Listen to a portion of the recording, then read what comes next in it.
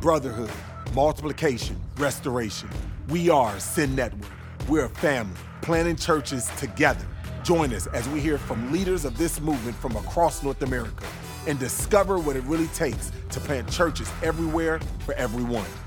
Today, we're talking with Jackie Taylor and Pam Wolf about how men and women who are church planting couples support one another through one of the most exciting and challenging periods of their lives. Pam, Jackie, you gotta know how excited I am to have this conversation because as a pastor, I'm constantly wrestling with, the tension between, this idea of making sure that every covenant member, at our church, we talk about, a call to membership is a call to discipleship. And when we think about this idea of unleashing every covenant member, for most churches, a large percentage of that are women. But one of the things that was real convicting for me was the fact that if a man came to me and says, I feel called to ministry, that I have a plan or pathway, I have a certain thing, I just know exactly. But if a woman came to me with that same sense, I feel called to ministry, I'm like, okay, what am I supposed to do? When it comes to that as a whole, we're going to talk about just kind of even that as a planning wife and couple, and that. But when it comes to that as just women in the church, how do you guys wrestle through that? How have you navigated that over the years? Well, I used to try to put myself into a box, and that was something that my husband encouraged me not to do. JT, he told me one day as I sat in his office so upset because I felt that same tension. There's just nothing for me to do. If I try to do this and someone says that's out of line or this is out of line, but I have this strong call, this passion that I know God has placed in my heart, what do I do with it? And he looked me dead in my eyes and he was like, babe, you may or may not like this answer, but you need to stop trying to stuff yourself inside of this predetermined man-made box. Yeah. You need to ask the Lord, what is it that you have for me to do? And then trust him to create pathways and to open doors for you to do that. And honestly, that was the most freeing thing that I've ever done. And God has really been faithful to do it. As a wife and as a mom, seasons in life are different. So when the kids were smaller, it looked different, a little different than it does now as they're getting older. But I just really had to surrender to myself to say, you know what, Lord, whether it's from a platform or whether it's in the line at the grocery store or whether it's in the front office when we're registering kids for school, I want to be in a position to say what you have me to say, when you have me to say it, to who you have me to say it. Yeah. And I think for me, that laying down of my preconceived notions of what ministry for me and what this call for me would be like, and really just surrendering to God anytime, anywhere, really changed the game. Yeah. The whole posture of church planting is about surrendering to God. Pam, you've planted 3 churches, in each one. Do you go through a different identity crisis in every time that you plant a different church? How do you not Absolutely. fall into that trap of, okay, I need to be a certain type of way, this first lady this or that, with all the different preconceptions? But how did you wrestle through, in that? Absolutely. When we planted our first church, I think I said, I'm all in. Our kids are in. We're pushing the stroller through the neighborhoods. We're knocking on doors. And at a point, I was like, who am I? What am I doing? Who am I? Where am I going? And God just used some women to speak into my life at the time that be who God's created you to be who God's wired you to be, right? Right now you've got a 6-month-old and a 2-year-old, 2.5-year-old. You're wired for their care at this moment right now. So I like what Jackie said, even just allowing God to put those times and places of where we need to be and who we need to be, allow him to guide and direct those. And trust that. So you was wrestling with that in your first church plan. So in the second church plan, you had it all figured out? You was ready to kind of just, moving on and now teach a class or course? Second church plant, God moved us pretty far away, and we planted in a very rural area, so very different from, we were not city, but Denton was, I was wondering if you was calling Denton rural. Yeah, I was no, just not like, Denton. Okay, not Denton. good. I was Denton's just like, not rural. No, okay. That was our first church plant. So that was, like suburb a little bit, and college students. So then we went rural. We went South Georgia, and God moved us, and again, just went through a really sweet time with some people really around us that loved us and cared for us, but then also just a little bit of a lonely time of who do I relate to, who can I confide in, who is my friend, and kind of where is that? Where am I in that? Yeah. So you went from suburban, kind of Denton, Yeah. rural South Rural. Georgia to the city, middle of the city Middle of the city. in Midtown. Yeah. What was the third plant like? So man, God really spoke to me like the first week we're there, and our neighbor across the street, we started walking together. She's not a believer, and as women, we love to talk, and we're talking and we're walking every single day. After we drop the kids off at school, we're walking. And I realized then that one of my best friends was not even a believer. And I hadn't really realized that God could allow that to happen. And then another friend that we met through sports and our kids being in sports, not a believer, became one of my closest friends here. Talked about a lot of details. We talked about spiritual things. We talked about God. We talked about family. We talked about our kids. So God really opened that up. Our neighborhood had a big, huge Halloween party. They hired police officers to block off the streets and our kids had never, ever been to a Halloween party like this, like full on, everybody's decorating their houses, everything. We were like, all right, we're all in. We're hippies. We're going to be hippies. Yeah. We went and got, like the long extensions and the jackets and just. Do you have pictures? I just need to. I need to have pictures. some. We got So pictures. Yeah. If you ever, give me some pictures. Pictures. I want to be able to Seth use was them. Spider-Man, though. We did let him kind of go outside the box, but yeah, just really being who God created us to be again, moving, merging a little bit, but we loved it. Like we sat on that porch and we went, we love this. We love these sidewalks. We love these people that are all so different, but yet come together in community in this neighborhood. Yeah. Well, that's interesting because let me just confess my ignorance. Jackie already knows, but a lot of times I'm wrestling with how do we refer to? Is it the planning spouse? Is it the planning wife? Is it the planning couple? We really trying to figure out, like, how do we affirm dignity? And I've also had problems with some church planning organizations who focuses in on saying, you got to have a healthy wife in order to have a healthy church. And it's sort of like sometimes I feel the tension and the weight on the wife, to say, well, I don't want to stand in the way of God, and if this is going to be healthy, then I got to get my act together. And then that creates kind of a performance. And, how do you wrestle with that tension? I mean, first of all, and this is to either one of you, like, how do you, wrestle with that tension? How do you decide, like, is it planning couple? Is it planning wife? I mean, how do you want to be referred to in this church planning world? By my name. Yeah. By your name? We don't even Church use planning that, Jackie. I mean, I think that we make it a little bit more complicated than really what it has to be. Mm-hmm.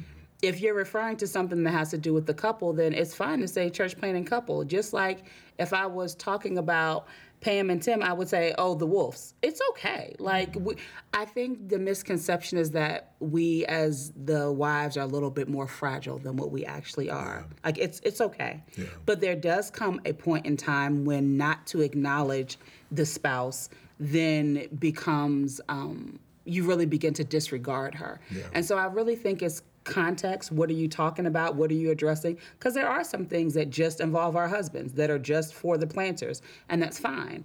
But then there are times when you need to address the planting couple, and it's okay to say the planter spouse. I am my husband's spouse, but before I was any of that, I was Jackie. Yeah, and that's good.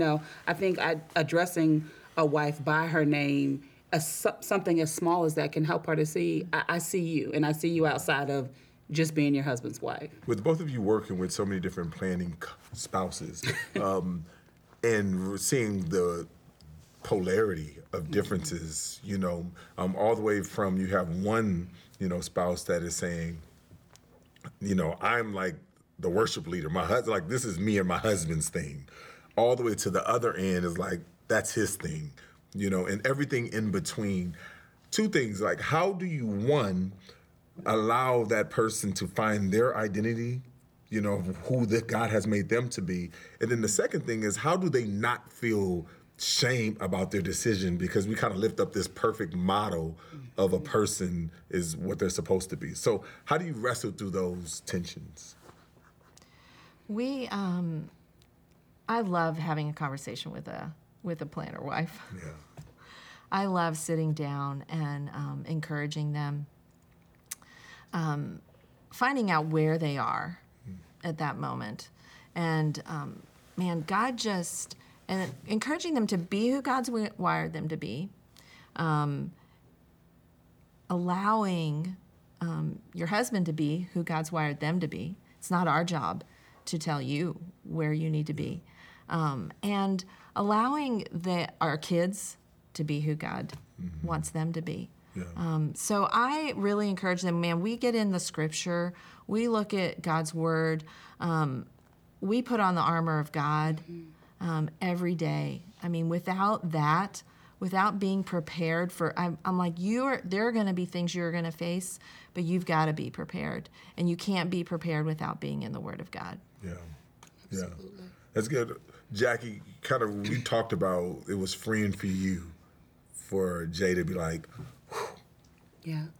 thank you. But there's so many people who don't. And then they get into this performance trap, where, I have to lead children while my husband's preaching. I have to lead worship. I have to, when they feel like this is not what God has necessarily called me to be. So what's the difference between supporting, the mission and, and kind of performing and kind of operating outside of your call? Well, I think a lot of that has to do with a misunderstanding of identity, right? Because when you're supporting, it really, to me, really has a lot to do with, okay, we're getting this up and going. And so because we're getting this up and going, we're kind of back to back on this mission, and whatever needs to be done, I'll do it. Whether that means I need to go to church early and sweep the floors, I need to pitch hit in children's ministry, or I am the children's ministry. I mean, in our early days, I was the praise and worship team, me, and then I would stop and I would get off the stage and go teach the kids, 4 of which were mine, and there were only like 12. Yeah. So, but that was never meant to be the way the church was run, Neither one of those things were my primary passion. I was doing what needed to be done. And a lot of times as the wives to these planners, we find ourselves in that position, and there's nothing wrong with that. But I think open and honest and consistent communication between the husband and wife, like, babe, okay, I'm in here, I'm willing to do this for this amount of time, but can we circle back and talk in 3 months or talk in 6 months and see, has God sent people that are called to this area? What are you feeling? That's super, super important. And I think that's a lot of times one of the missing factors. You're not having that conversation. But how do you get rid of the shame of having to have those type of open and honest conversations? Because obviously if you're having open and honest dialogue, and being, a part of planning churches before, that everybody else is flaking on the church. Everyone else is coming to your husband and saying, I can't volunteer anymore. Yeah. I can't do this anymore. And so how do you not bear the weight of that burden, especially in those times where you don't want to be that, but you also feel this tug that I'm burnt out. Yeah. I'm frustrated. Like, how do you wrestle with that tension, and how do you help, overcome that? Yeah. I would love to hear. I think a lot of that sensitivity rests on your husband. Yeah. Ironically enough, even though we're talking about, because you're following not only your husband who's the leader of your home, but you're following the pastor who's the leader of the ministry. Yeah. And so there is a portion of that rests on his sensitivity to the Lord's leading, both of you as a volunteer in the church and as his wife. And there's something that you taught me and JT a long time ago. Some things sometimes are just not going to happen at church. If it means the health of my home or the health of my marriage, we just might not have children's ministry. Until somebody who's called to do it comes to do it. There are worse things in our mind and how we've set church up. It's impossible for children to sit with their parents in church. No, it's not. Yeah. It's impossible to only have music that comes because the congregation is singing. No, it's not. Yeah. It's what we prefer, but it's not impossible. And I think as the leaders of their home and the leaders of the churches, the husbands have to take it upon themselves to really look and say, you know what, my wife, maybe I don't know exactly what's going on, but she's not, I know something is going on. And to be sensitive enough not to, as I've heard it referred to by other pastors, not make the church their mistress. Yeah. And be able to say, okay, if this can't happen at church, it just can't happen. Yeah. And there's not really a one-size-fits-all answer for not wearing the shame.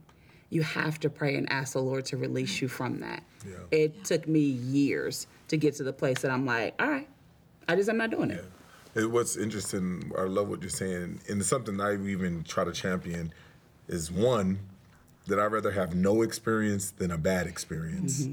I think that is something that as planners, we just need to understand, like, it's better to have no experience than a bad experience. And the second one is that it's really important for us to recognize sometimes good is good enough, because we want to do everything great, Right. but sometimes good is good enough.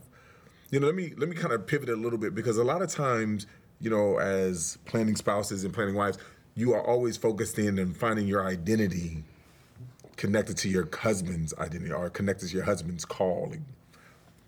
What about those that are struggling with a call that is something totally different, like my own personal call? So how do you guys wrestle through your own call in light of the call that your husband has?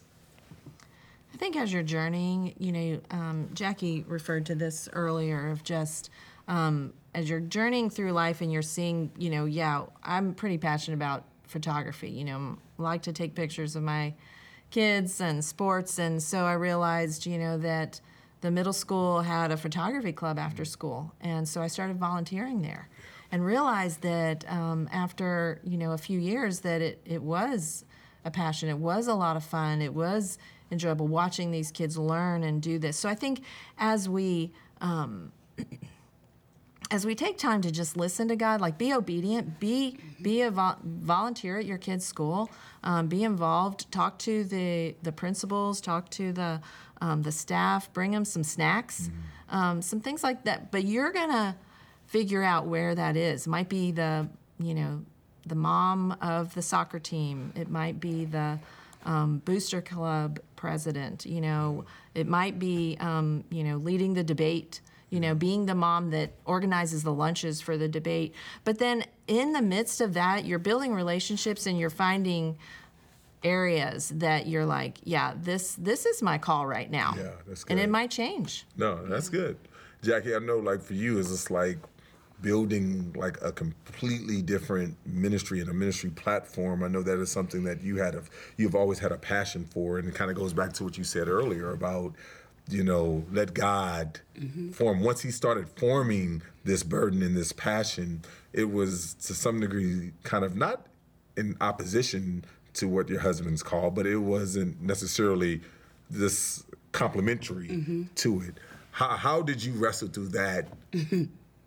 It was quite the wrestle. It took a long time to be able to just say, all right, Lord. And really, I laid it down in a way that I hadn't before. And I said, God, if this is you, then I need you to open up these doors with sponsorships, with locations, with people, because I believe that God works in order. So I'm like, if this is really what the Lord's telling me to do, it's not going to be a hot pile of mess when it's said and done. And the Lord opened those doors, and I prayed a very specific prayer. I said, God, I don't need this to be an area of contention in my home.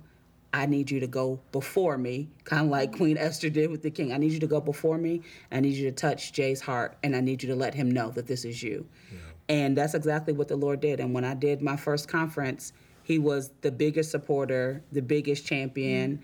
And it's been that way. It's been that way ever since. But I had to allow even those things like Pam was mentioning, recognizing God doesn't waste anything. So the 13 years that I was home with my kids, God wasn't wasting things. The teams that I volunteered for, God wasn't wasting those things. He was building and still building things inside of me that I didn't recognize were going to be necessary for this pull and passion that I always knew that I had. But at that time, quite frankly, I wasn't even ready for it. Yeah. So just as a pastor, I need you guys to minister to me in 20 seconds or less. Minister to me about how to help minister to the women or to pass, to the planning couples that I operate with. Like, what is the one nugget? Make sure you do this. There's a lot of things I can do, but make sure you do this. What is that? Teach those men how to just love their wives. Yeah. Exactly the way they are. Love them. Love them when there's no money. Love them when there's the car's broken. Love them when the pews are full. Just love them. That's good. Thank you. I would say, and this is something that you do a great job of, you have a sense when husbands are battling. You have a sense when they may need some help in that area. One of the most important things that you can do is call those wives up to something significant and allow their husbands to see them accomplish that task. Sometimes throughout the years of marriage, raising children, having babies, you can kind of get a distorted view of your spouse. You fell in love with them for one reason, but then you kind of forget that they have that skill set. And being able to call a woman to something significant and have her do it, I think a lot of times is what that husband needs to see, like, oh, and he wears it as a badge of honor, quite honestly, like, my wife did that. But sometimes they need to be reminded that she can do it. That's awesome. Thank you. I am significantly smarter because of this conversation. I appreciate you guys. No problem.